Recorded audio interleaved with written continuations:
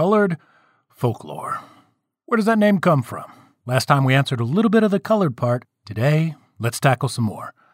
How folk met lore, and what's the difference between the two? Answered for you here and now on the Colored Folklore Podcast. Episode 0.2, Podcast Exploration, Folklore.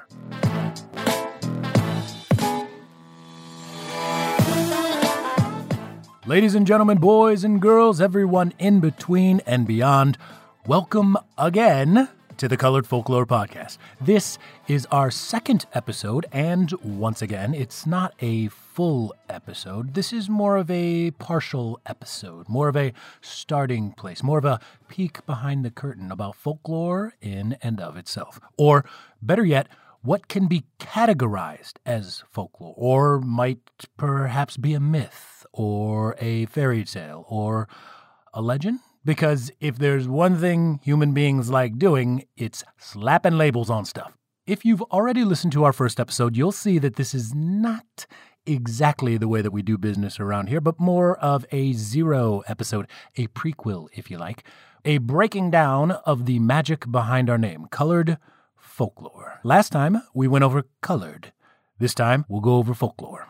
Right off the bat, I'm sure there are many of y'all thinking, wait a minute, folklore, fairy tales, this is all the same thing, right? Or that a bunch, or maybe even more of you, is like, you're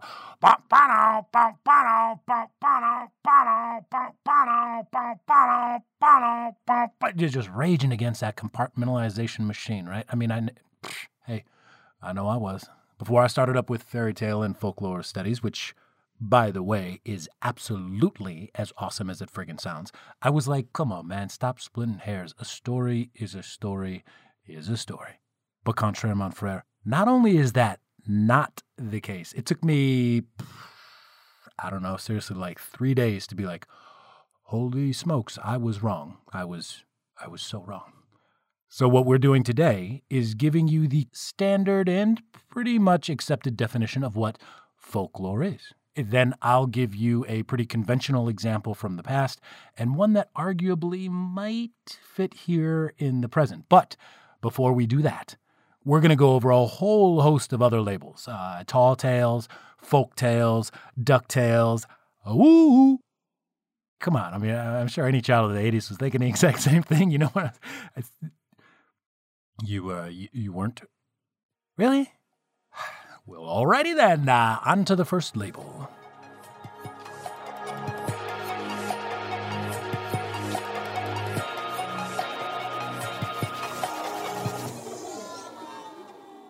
We're going to start with an epic. And I know.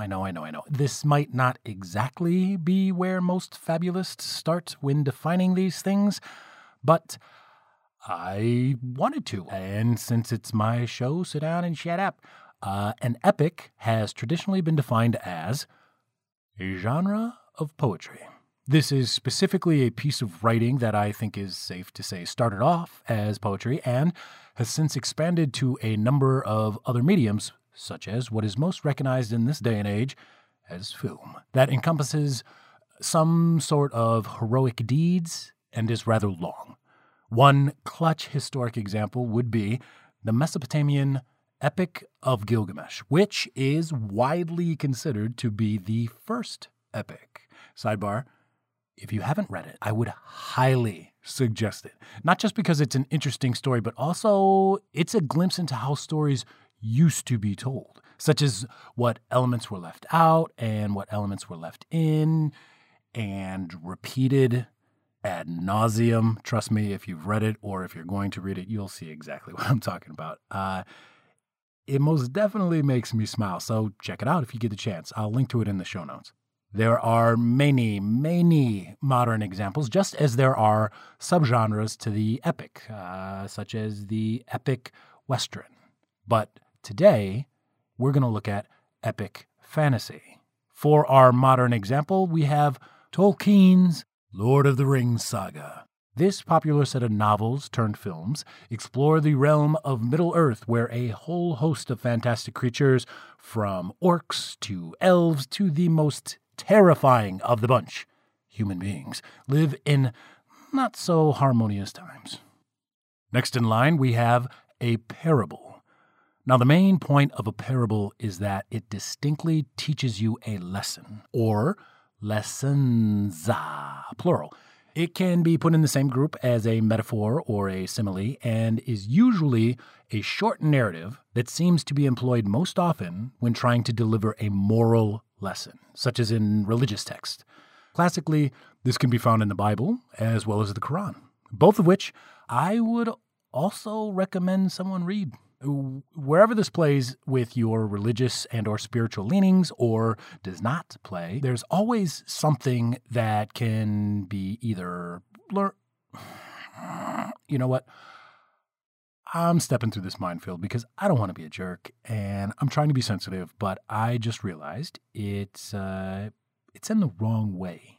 I'm trying to find the moderate path. Oh, I love that word. The moderate path. Yeah, I'm trying to find the in-between, that path of delicately balancing between things, and it's not me. It's not really what I want to get across here.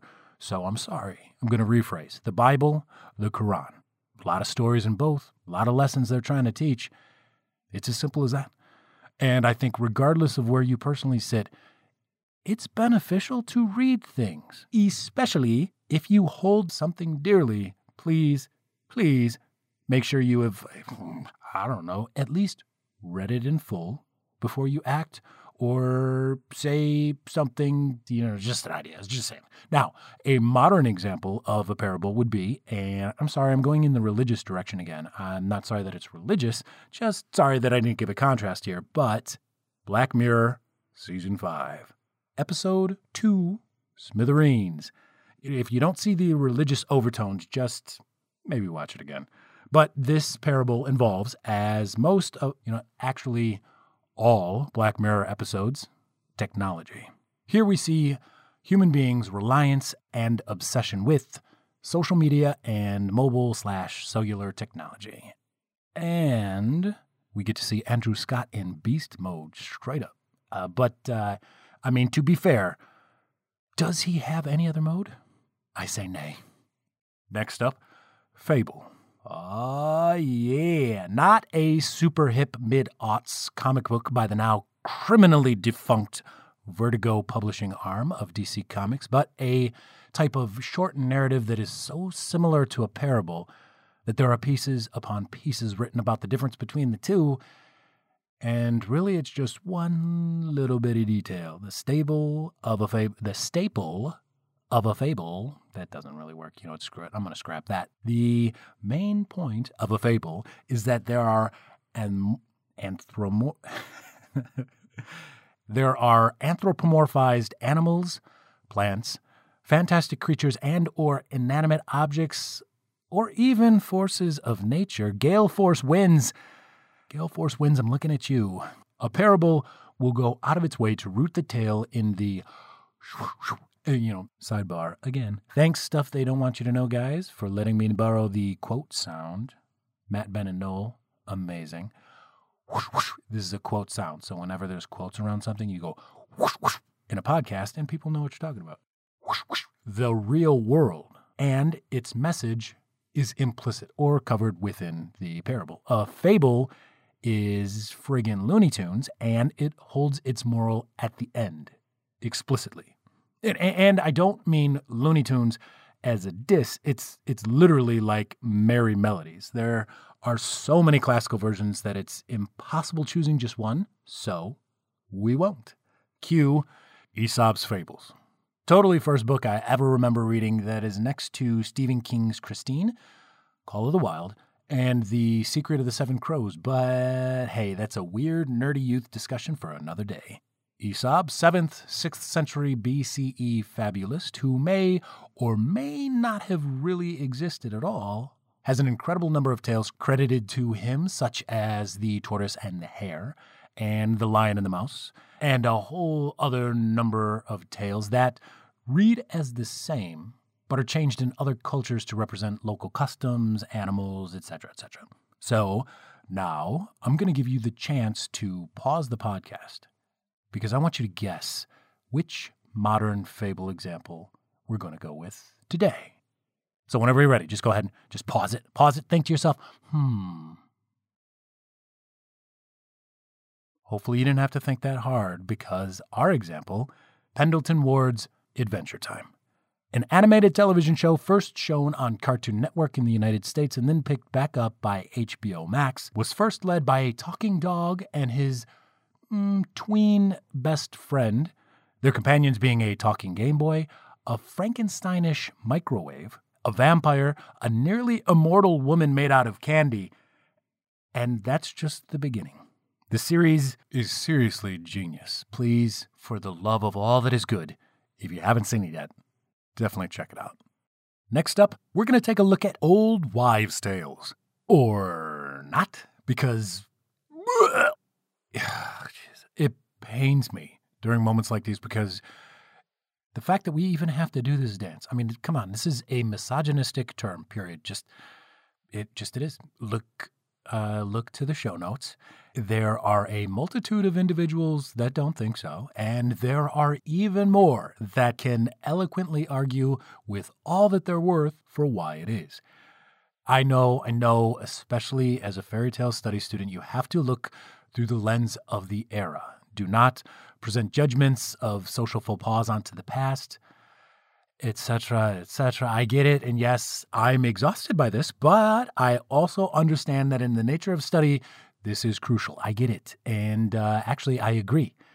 When you're studying something, when you're putting the record to paper as correctly as a fallible human can do, you must be as absolutely objective as possible. Analyze what happened, where, who was involved, why, and how, and just be factual. I support it. I get it. That, however, is one of the best parts of this job.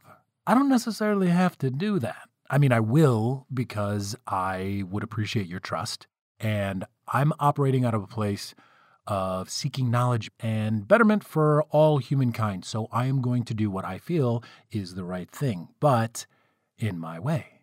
For instance, the definition of an old wives' tale. In brief, it's a superstition. It's in the same vein as an urban legend or folklore, in how it's passed down generation to generation, particularly by old wives. It is in the name. These are systematically treated as verbal hodgepodge with untrustworthy claims, usually having something to do with some type of health, social, physical, mental, or otherwise. That's garbage, man. I mean, you're saying an older woman has nothing but nonsense to say? Out of here. I mean, for real. Anyway, a classic example of this, the wheat and barley pregnancy test. A woman pees on a bag of wheat seeds and on a bag of barley seeds. If the wheat sprouts first, it's a boy. If the barley sprouts first, it's a girl. If neither sprout, the woman ain't pregnant at all. BT dubs. This doesn't work for a gender reveal, but it has a 70% chance of revealing that you're actually pregnant. Kind of crazy. This has been shown to be in use for thousands of years as an actual test, and it was probably about 100 years or so ago that it became scoffable. Modern day OWT? Hey, just log on to Pinterest. There are a number of concoctions to help with everything from acne to hair loss, from weight gain to depression. Some, I'm sure, are well-founded and work wonders. Some, probably not so much. You know, one of my personal favorites, the colon cleanse. I mean, if there's an image on the pin of a jar with some type of murky liquid in it, man, you know it's got to work. It's going to work. Our next contestant on the next term is tall tale. Now, quick personal story about this that might help put the definition in place. My older brother, whenever talking about someone who tends to exaggerate the finer details of their story, he'll say, oh, but they like telling them tall tales. And I can pretty much hear him say that in my head whenever I read the term, and it makes me laugh. So, a tall tale is a story that purposefully has some pretty crazy stuff going on. And The storyteller can tend to put themselves in the midst of the action. A classic tall tale? I mean, come on. Paul Bunyan. How American is that story, right? I mean, this giant dude makes lakes and rivers by hand, cuts down entire forests all by himself, and has a giant blue ox. Best part. Warms my heart. This is the best part about this, though. This dude was based on a real person, and more than likely was a French-Canadian lumberjack. Fort de Trois represent. Now, you can pretty easily trace how this story goes from, oh yeah, I heard about this one dude, all the way to, and he stood 96 feet tall. But come on, I mean, just come on. Modern equivalent, Big Fish. I mean, just, it's in the title itself. It announces what it's about. I once caught a fish this big. I have not yet had the chance to read the book. However, I did see the movie, and I thought it was all right. It's okay. The real reason why I'm a little tepid on the movie is because I was blessed to see the stage show in Chicago, and that was fire. Father on his deathbed tells his son all the outrageous things that may or may not have happened during his life.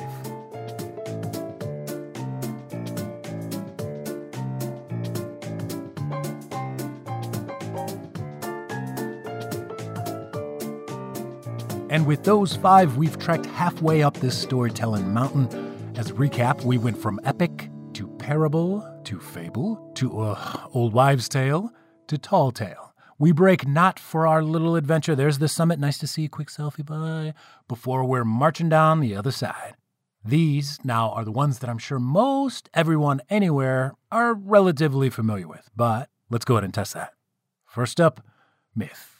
Now, I'm not a fan of generalization, and living on the extremes is not the way someone should gather their information. You hear someone say always or never, and you might as well just stop believing them, or just admit it's hyperbole.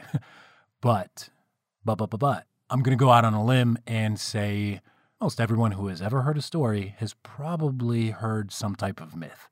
Linked to our religion, to our spirituality, a myth will most always have some type of story that contains gods, demigods, and or humans, creatures, forces with a supernatural disposition. It can be seen how myths could be used among those in the ancient world to describe natural phenomena. Muller would be proud. Cultural phenomena. Duggan, I got your back. And psychological phenomena. Well, Freud, Jung, I mean, come on. Arguably said to hold a cornerstone in any modern society. I mean, look anywhere. From the names of the brands on our bodies to the planets in the sky, ancient entities and myths are woven into the fabric of our society. Classic example of a myth? Let's go with Medusa. Because, trust me, it is not what you remember. Just find and reread her story in its entirety so that you can see how things used to be trash.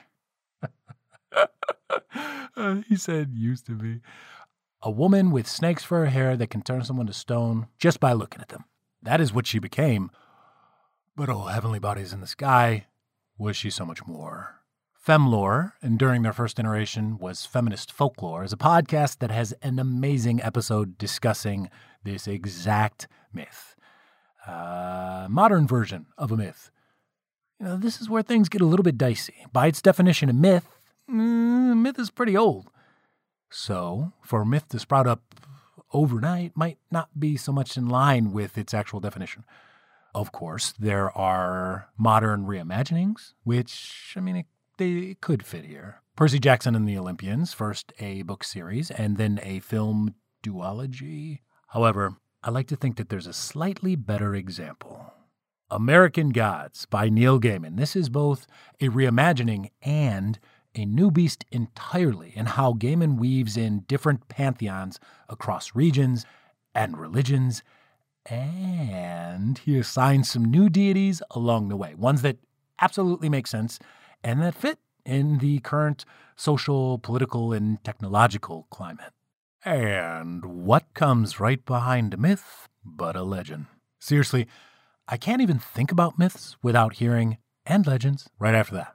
If you know what I'm talking about, which if you're listening to a podcast about folklore, you probably do, I'm sure that you agree. And if you don't know what I'm talking about, it is one of type of podcast, just a all day long, at least to me and my listening habits. Myths and legends. I've listened to Jason and Carissa's inaugural podcast ever since episode 7.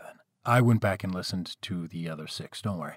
And they're over 200 now, although this number is actually closer to 300 because they've had many multiple-part shows. Much of what I do is inspired by and an homage to this podcast, so please, if you haven't had the chance to give them a listen, I couldn't suggest it enough. On to the legends. A legend, in my humble opinion, is a simple one to define. A narrative detailing human actions, believable actions, save for the miraculous storytelling the miraculous occurrence? Let's go with that. A legend purports that it's actually history, both believed but not exactly believed by both the storyteller and the listener alike. It's one of those, can't say I did, but you can't say I didn't. The Grimm brothers defined legend as a historically grounded folktale, and Tangerlini, a modern folklorist, went further to link a legend to the values of the group of people who developed the tradition around it. The classic example of a legend, King Arthur, baby. I have a soft spot for Arthurian lore, being that I was extremely blessed and honored to be able to portray this role in an immersive, site-specific feminist reimagining of Camelot in the vein of Mist of Avalon. And one of the things that I learned during a multitude of research for that role, there are so many legends. Holy smokes. It's crazy. And it's just like the definition. It's grounded in historical fact. Merlin and Arthur are both based off of actual human beings. Read plural for the both of them. But there are a ton of other things that just shift over time. A modern-day legend? The Babe. Heroes live forever, but legends never die. I mean, seriously, Sandlot aside, there are arguments to be made that sports figures totally fit this category. Babe Ruth, though not known personally by anyone born in this millennia, is definitely known of, and is the basis of many characters across mediums, and his exploits, both professional and personal, are listed in book after book and expounded on by so many. I mean, this fits just as one can say Venus and Serena are living legends, being, pound for pound the greatest living athletes on the planet. That's right, I said it. Now, on to the final 3. The one that everyone knows and loves, made Disney a worldwide phenomena, the fairy tale. The mega supreme, the genre, the name, the lifestyle that everyone thinks of the instant they hear anything related to children's story or magic or magical children's story. All right. That's hyperbole. Not everyone thinks this way, but seriously, Disney did quite a number on the collective mindset of generation after generation. We're basically indoctrined in the West to immediately start humming When You Wish Upon a Star whenever you hear the name fairy tale. This, just like legend and, in my book, can be pretty easy to define. It's magic. If you believe in magic, and I hope you do, that is most definitely as far as I'm going to take that terrible joke, but seriously, if the story has any number of fantastical creatures, such as fairies, witches, elves, giants, goblins, unicorns, trolls, vampires, werewolves. Okay, wait, slow down. Slipped into a whole other genre there. Basically, if the entity has some type of magical powers, or it has something to do with an enchantment, it's probably a fairy tale. First coins such as Contes de Fées by our girl Madame Marie-Catherine Dulnoy, late 17th century, a whole host of experts, trained and otherwise, have graced multiple continents in search of and study over fairy tales. Classic tale? I'm going to go with Little Red Cap, which of course is better known as Little Red Riding Hood. This particular tale fascinates the ever-living bejesus out of me because, Oh, it is super deep. I don't think that I realized it until I studied it, but this story includes thematic underpinnings, pun completely intended and definite respect to the story of grandmother, of rape in most all versions that I've ever encountered. It's one of those things that before seeing it, I was like, it's just a fairy tale. And then after seeing it, you're like, oh my God, I can't unsee this. Modern day fairy tales, besides what most every influencer is trying to convince us that their life is really like, I'm going to go with The Poison Within by Rachel M. Percy. Though there is a huge market out there for YA, the market for YA modern-day fairy tale retellings seems to be even larger, at least to me. And The Poison Within will have you thinking all day long that this has to be a story originating hundreds and hundreds of years ago. Takes the evil queen trope and messes with it quite a bit. It's YA, so what are you going to do? But if you read it, get at me. Let me know what you think.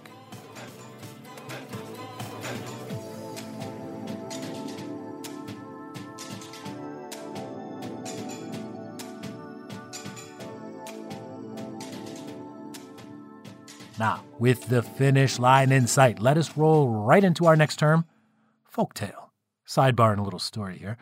When I was finalizing the actual name of this podcast, I really, really wanted to like colored folk tales. Visually, there were a couple things that I thought I could do with the split of a second word in the name, and to be truthful, something came out that said folklore on it, and when I first saw that, I was like, oh, son of a pup.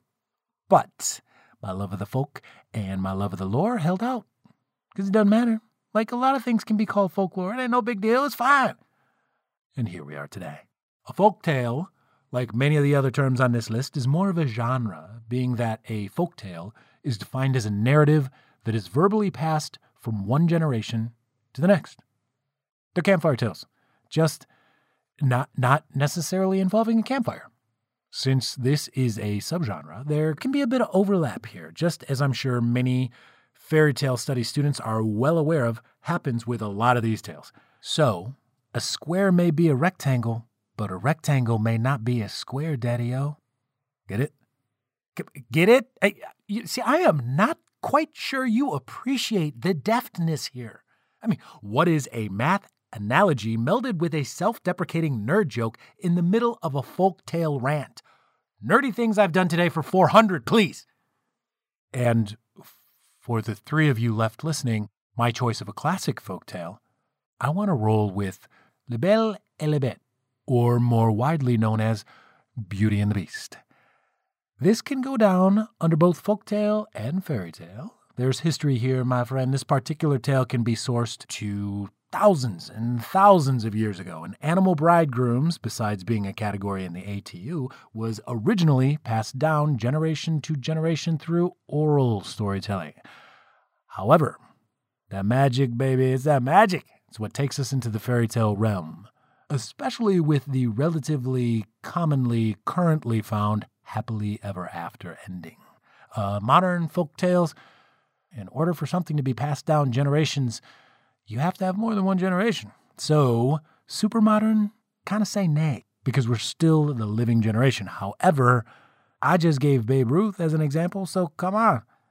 We're going to take some liberties. And speaking of that, civil liberties, produced by Northeast Indiana Public Radio, the PRX distributed podcast Folk Tales with Julia Meek, specifically episode, I believe it's 163, is titled Folktale of Civil Rights and Liberties.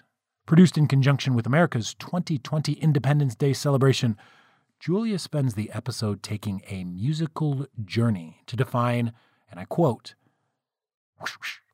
freedoms and the fights for rights around the globe. To be real, I still can't listen to this episode. just the introduction without tearing up. It's really, really cool. Folktales, much like many other forms of expression on this planet, can work wonders when delivered through a song. Rounding out our list, we have the second half, to the second word of our own title, lore. Lore is the accumulation of knowledge about something. Gathered in the classroom or in the field, lore is the body of work compiled about anything, all the way from an entire fictional multiverse, as both DC and Marvel have done too many friggin' times to count, to an entire non-fictional ancient culture. Lore is the collection of what we know about something of interest. Classic example of lore, Time Life's Mysteries of the Unknown. Nah, I'm just playing. As much as that's awesome, what I really meant to say is the Library of Alexandria. Now, this is a little bit of a cheat, and I get it. I absolutely understand. If you don't want to count this or you feel like it doesn't count, that absolutely makes sense. This is more of a place than it is a thing. However, diving into the purpose of the Library of Alexandria, there were, contrary to popular belief, there were a ton of libraries around. In fact, actually was kind of the popular thing to do. Imagine that, being rewarded and socially encouraged to have knowledge here and there for everybody to access. So basically, every single major urban center would have some type of library. The Library of Alexandria stands apart because they were looking to collect knowledge of everything. So I was up in the air about using this one, but I feel like it works. So we're going to go with it.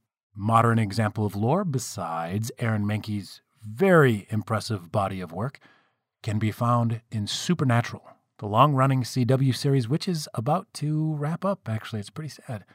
If you're a fan of the Winchesters, you know that you probably could play a drinking game every time they mention checking the lore or researching the lore or nothing is said about it in the lore. With as often as that happens, you'd think they'd keep their own journal, right? I mean, without their dad's journal, they'd have been lost the whole damn first half of the show. But you know what? That is neither here nor there.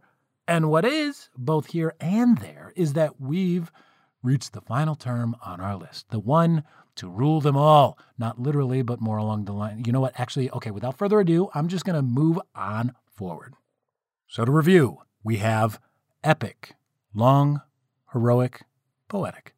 Parable, short story to teach an implicit lesson. Fable, short story that uses talking somethings to teach a lesson which it lists explicitly. Old wives' tale. Yikes. Superstition gossiped through the ages, quite often, about health. Tall tale. Purposefully outlandish story, setting the narrator in the middle of a legend-type story. Myth. Detailing gods, demigods, and supernatural creatures that helped ancient civilizations use story to define existence. Legend. Detailing humans' historical deeds that may or may not have actually happened. Fairy tale. Story with magical creatures and elements. Folktale. Traditional tale passed down orally from one generation to the next. Lore. The body of knowledge about a subject. And now, the chosen term for our name, the final category on the list. Drum roll, please. For real, you're not going to give me a drum roll? All you have to do is just plop. You know what? Whatever. Fine. Folklore. Once again, from thefreedictionary.com. Folklore. Broken into two syllables, folk and lore. F, a macron above an O. K, apostrophe. L, a circumflex above an O. R, apostrophe. Noun. Definition 1. The traditional beliefs, myths, tales, and practices of a people, transmitted orally. This sounds an awful lot like a folk tale, my friend. Definition 2. The comparative study of folk knowledge and culture, also called folkloristics. Nice! I love that word. I feel like there's a good play on words in there somewhere, like, I ain't got it. I don't got nothing. It's like What the Folklore. To this day, one of the best titles for a podcast I've ever heard. Check them out. They're pretty funny. What the Folklore. Folkloristics. It's on the tip of my tongue. Number 3. Broken into two parts. Definition 1. a body of widely accepted but usually spurious notions about a place, group, or institution. That sounds like the evolution of our old wives' tale. Definition number 2. A popular but unfounded belief. Straight up, that is an old wives' tale definition. God bless. Additional nouns. Folklorist. What? Additional adjectives. Folkloristic, folkloric, and folklore-ish. That reads like a way to get it on the radio without having to bleep or skip the track. This folklore-ish. And also copyrighted the American Heritage Dictionary of the English Language, 5th edition. Copyright is in 2016 and held and published by Houghton Mifflin Harcourt Publishing Company. So, as you can see, there is quite a bit of coloring outside the lines, some bleeding in between tracks here, with this being the literal textbook definition. Now, what might be a classic example? You know what? Going in the direction of lore, I'm going to cheat here a little bit and say all of them, all of the tales.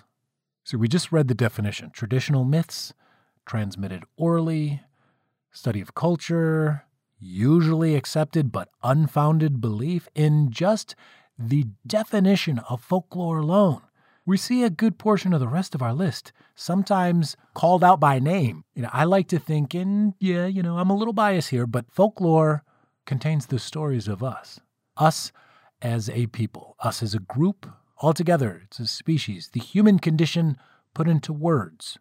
So then, if that's the classic example, what's a modern example? You guessed it. I'm going to, again, do a little bit of sleight of hand and say the rest of this podcast. That's what we're looking to show you each and every time you download an episode or stream an episode or simply just check us out online through our website or through social media. Every time you share, every time you promote, every time you suggest, every time you upvote, every time you recommend, you're helping further the reach of the folklore for our modern day. I know. I may out and out have lost a lot of you with this ending. It is a little bit of Saint Elsewhere type of stuff going on, but it doesn't mean it's not true. And we want to disagree, want to debate, want to find out what modern folklore may or may not be about? Go ahead and tune into our very first official episode when we start our tour of the world's colored folklore. Now, right off the bat, I know and study diligently a number of individuals who have dedicated their lives to defining what I just spent less than an hour talking about. These are infinitely, hyperbole, once again, these are very, very, very complex topics that I have gone over here today. And with all of my adult ADHD, terrible jokes, and pop culture references, and ability/lack thereof, I could very easily have misread any one of these things, misresearched any one of these authors, and just flat out gotten wrong a lot of my points, a lot of my stances, and I'm sure all of my examples are debatable. See, I hope that it's not the case in me being wrong or insanely wrong. I've worked very hard in trying to make sure that it's not the case. But if there is one guarantee in this world, above all, I will be wrong. I have been wrong before. I'll be wrong in the future. I have moments when I really, really appreciate being wrong because that gives someone the chance to teach me. I love learning. I love stories. I love being able to combine the two. And for me, it has been a dream come true. So I apologize very deeply if any of this is incorrect. It's definitely not my goal, and please let me know any of the corrections that you think or have or anything that's on your mind. I mean, you can do this by emailing us at info@coloredfolklore.com. All of our socials have the handle Colored Folklore, or check us out at the website www.coloredfolklore.com. Thank you for your patience as we made a prequel deep dive into our name and our topic. Next time, we'll be coming at you for the official first episode of the podcast, where we're taking our first stop on the folklore train, looking at the creation myths of sub-Saharan Africa. And our folklore fact will be coming from the same part of the world. We hope that everyone is doing well, that everyone is staying safe and healthy as they can be, physically, mentally, spiritually, and know that we really, really appreciate you coming along and exploring the world with us. One of these days, we're going to find Waldo or Carmen or Sasquatch, or like when someone smokes too many cigarettes, or like when someone shops too much with credit cards, or like this is my terrible impression of John Mulaney's very good impression of Ice-T performing as Detective Finn Tutuola on Law & Order SVU, or like when someone plays too many scratchy lotteries, or like when someone eats too much chocolate cake, or like, by the way, 4 levels of redundancy, suck it, Kirk Lazarus.